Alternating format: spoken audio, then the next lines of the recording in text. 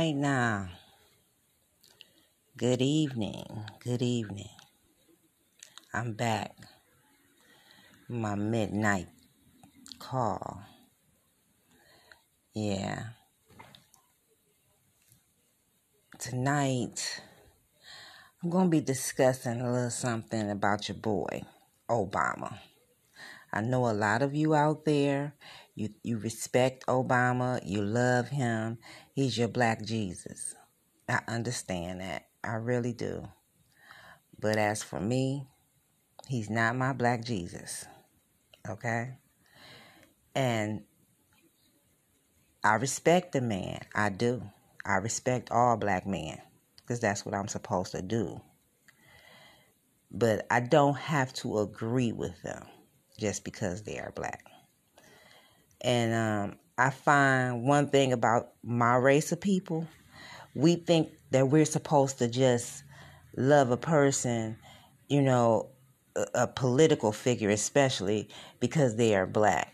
That they can not have your interests at heart at all, and you still love him. You do not care anything about what he's put in that office for or what she's put in that office for or in that place for, and you do not hold them accountable for nothing that have anything to do with black people. And then we wonder why the rest of the world treat us like shit, why everybody in this country treat us like shit.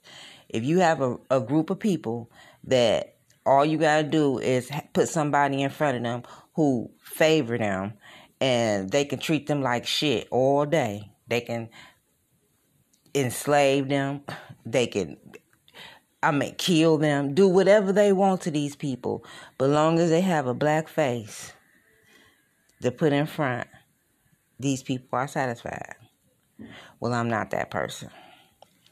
And I'm speaking upon the Obama, Mr. Obama, something he said the other day. He said something while he was on his campaign for Biden that I feel we all need to pay attention to. Because under his leadership, we started seeing all this racism.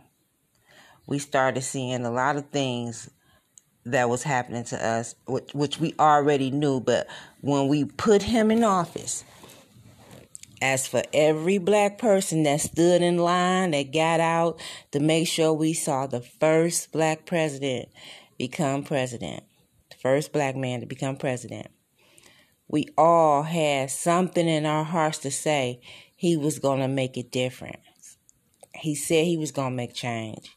He ran on the promise that I'm going to make change. And we all thought that us having somebody finally in the office that looked like us, that about knew what we had been experiencing, what we had been going through with this United States Snakes of America government, we thought he was going to make some change. We thought he was at least going to come in and speak somewhat for the things that the black community was going through. But no, Obama said, forget us. He couldn't speak for us.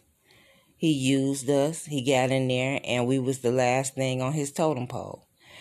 And under his administration, Trayvon Martin got killed first. Eric Gardner. We were seeing everybody, Sandra Bland. Everybody was dying at the hands of the police. And he didn't help do anything. He didn't do anything. His Attorney General, Eric Holder, left because he couldn't do anything. And he felt hopeless. So he left. So,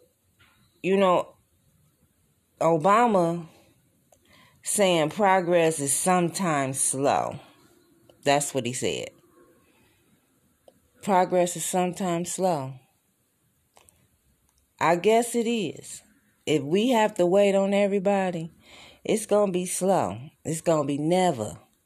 Because for him saying something like that, of which everybody in this country that was black who voted for him. And for the first time, we were able to see that, which we probably would never see something like that again. Ever again. He's saying that it was slow. And that we should be happy we had that. That's it. We should be happy that we even had a black president. Because it took a long time for that. So don't expect anything else is what that means. That's what that means. And that part, I don't understand. He campaigned on making change. And you getting in up here speaking, trying to help your boy Biden get in office now, on which in the beginning when Biden was running for presidency, you would have thought that he would have been the first one to come out and support his vice president, but he didn't. He did not come out and support him none whatsoever until now. And that was kind of fishy to me, because throughout the whole beginning of this race, when all of the Democrats was all running, and it was about 12 of them, I was waiting on his decision the whole time. I was really waiting on to see who Obama was going to support. And I just knew he was going to support his vice president, on which he never did until the end. And that was kind of funny to me too. But anywho, I mean, hey, this is America. Everything is done in different ways. You don't know which way things might go, today or tomorrow.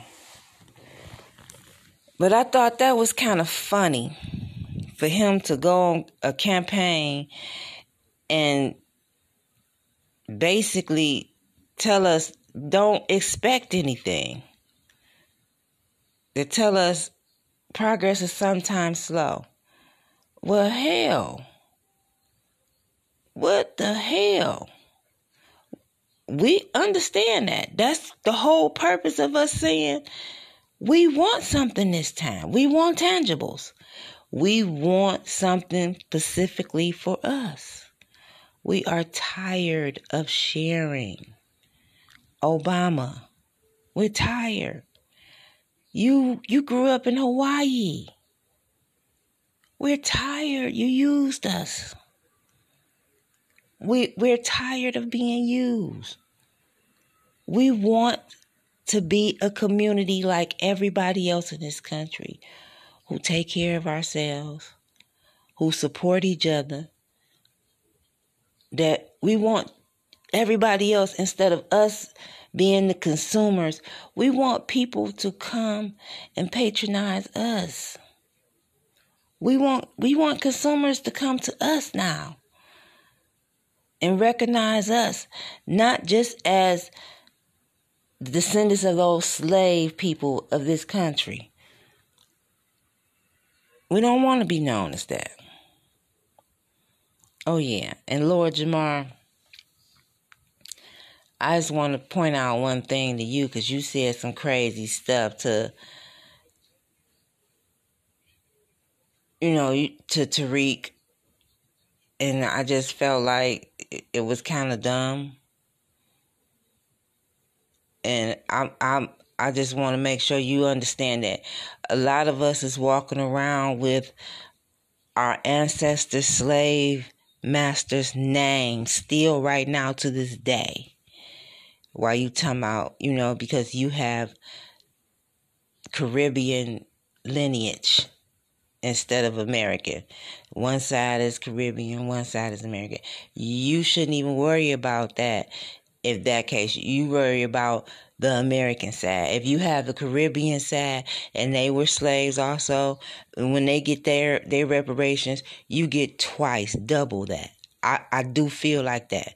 People who have two sides, but I honestly feel like if you do not if your lineage, all these people who lineage come from islands, and you have came to America after the civil rights movement, you weren't here before because they weren't letting you people in like that. It was hard for you people to get into civil rights. So I don't understand why you people feel like we shouldn't get anything unless, and you should be attached to it. No, you shouldn't be attached, because on both sides of my family come from the South. I'm from Detroit. My grandparents all fled to Detroit during the Great Migration, and everything could be traced back to the South and slavery. So, hey, except my uncle did. One of them, we are Native Americans too. So I know I have Native American and African slavery. So I have both in me. But I don't have any island people or any other people like that in my I do have a white German. I do know that, a white German. And I feel like his family should pay us. Sure should. Sure should. But, anywho, I just wanted to get that out there. Because a lot of you people think that this is a game. It's not a game that we asking for something. We have children, grandkids, that, I know I kind of feel like my generation, we let the 90s go without understanding what was really going on. We was sleeping. I know I was, and everybody around me had been asleep. We were sleeping. The Great Awakening is happening, and as a spiritual person, it's never too late. It's never too late, because we're not going anywhere. It's our planet. Like Vicky Dillard said, it's our planet. And I'm going to continue to feel like it's our planet. Nothing no one can tell me. Now, I'm going to talk about Ice Cube again in the black contract. I support the black contract. I support anything that has to do with my people. Okay? That's just point blank. I'm a Detroiter. Like I said, I grew up all black. After Coleman Young became mayor of the city, it was it. I grew up in a time where I didn't see white people. White people were gone. They were leaving. So it was like trickle of them, and I didn't see them. And in school, I had black teachers. I might have had one white in elementary, but all my teachers were black. My superintendent was black. Everybody was black. I knew. I didn't know white people. And as for living in Detroit, you didn't cross 8 Mile. You knew that across 8 Mile, white people lived, and they didn't like you. So you stayed in Detroit. So I'm going to support my people all day. That's all I know. And I support Ice Cube. Always have, from NWA on to now. I'm going to always support them. And I'm going to always support all my black men, all my black brothers, regardless whether they get along with each other or not, because I honestly feel like at some point we actually will come together and get through this. We will do just like the white people. We will stick on point when it comes to each other, regardless of our differences. We will not show them to the rest of the world. We will only show unity. And that goes for all over the planet. Black people in Africa, here, everyone of the African diaspora. We will all stick together. Well, I mean, we will. Well, I was supposed to have a guest tonight. But this is my first show alone. I didn't have a guest. She didn't come, but I will have her on, Najee. It's a friend of mine, daughter. She's young. And we're going to get a young person's perspective. We're going to bring the young folks in. Because I want y'all to support me also. I mean, my goal is to, when I was your age, and I had no one to tell me. You know, I look now and I see how much Detroit, you know, meant to the rest of the world, especially to Black America. The things that started from here, how many Black folks, you know, paved way for the rest of the world coming from this part of the country, coming from Detroit. I mean, Detroit is right across the water from a whole nother country. So, I mean, that right there make it stand out. By us being right across the water from Canada, you know. So, a whole nother country, whole nother citizenship. But for me to find out a lot of things with Detroit, you know, been started here, I didn't know anything about the Nation of Islam being started here. I didn't know anything about Moorish Americans being started here. Marcus Garvey coming here, you know, starting his movement from here. I mean, just a lot of different people. Malcolm X, you know, coming from here, fighters. And we, right now, don't speak for anything. We just fall for everything. Like I always tell everybody on Facebook, because that's what I say all the time, whether y'all like it or not.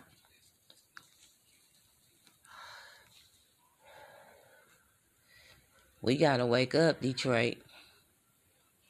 And I'm going to get these young people on my show. I plan to blow my show up. I plan on getting people all over the world to listen to me. To listen to this little bitty girl, this little bitty lady.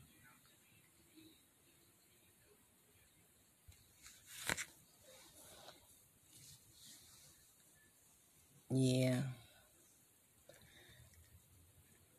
I know one thing. Detroit, we got to get it together. I really don't be mad at my police. Like what I see outside of this mud. Like what I see going on around the world. I've always in Detroit kind of mingled with the police here and everything. And I mean, I know we like to complain about everything, but some things is worth complaining, some things aren't. And Detroit police, we got our flaws, but I don't think we worth complaining like the rest of the world. But we have our flaws. I can say that because I do understand that that Detroit police, just like every other municipality, use us as the income for their city. And so ticket a lot and pull you over on little small things and everything. But I really don't feel like Detroit do a lot of that to people. I mean, because there's so much crime here. I don't think they have really the time to just pick at every little thing. Maybe these white cops who coming from the outskirts, they do things like that. But for almost everybody else, no. It's other things going on around this city. It's survival of the fittest.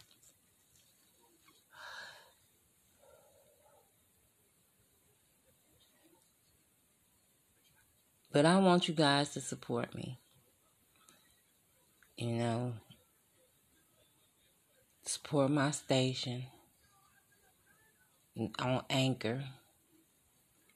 Anchor FM. Anchor.fm/Wadia-Makeba. Yes, support me.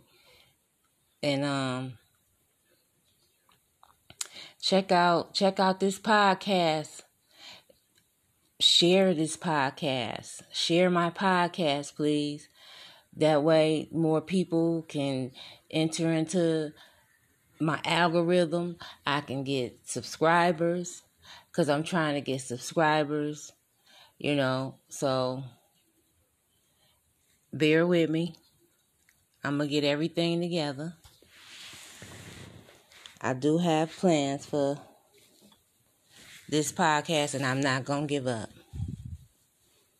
I'm not going to give up. I'm raising the next generation. My grandson and my son are going to be warriors. I just need the world to know that. I'm raising warriors. And I'm not alone. I got a village helping me. Just know that much. But I'm going to close this podcast out for now. I'll come into some more information, some more thoughts. I will be getting back with you guys. So once again, support this podcast. Share this podcast. And I'm going to figure out how this goes so I can have you guys call in, and message me, leave me a message. Give me some topics. Tell me your thoughts. Peace and hair grease. Love you all. Bye, Detroit. See you later.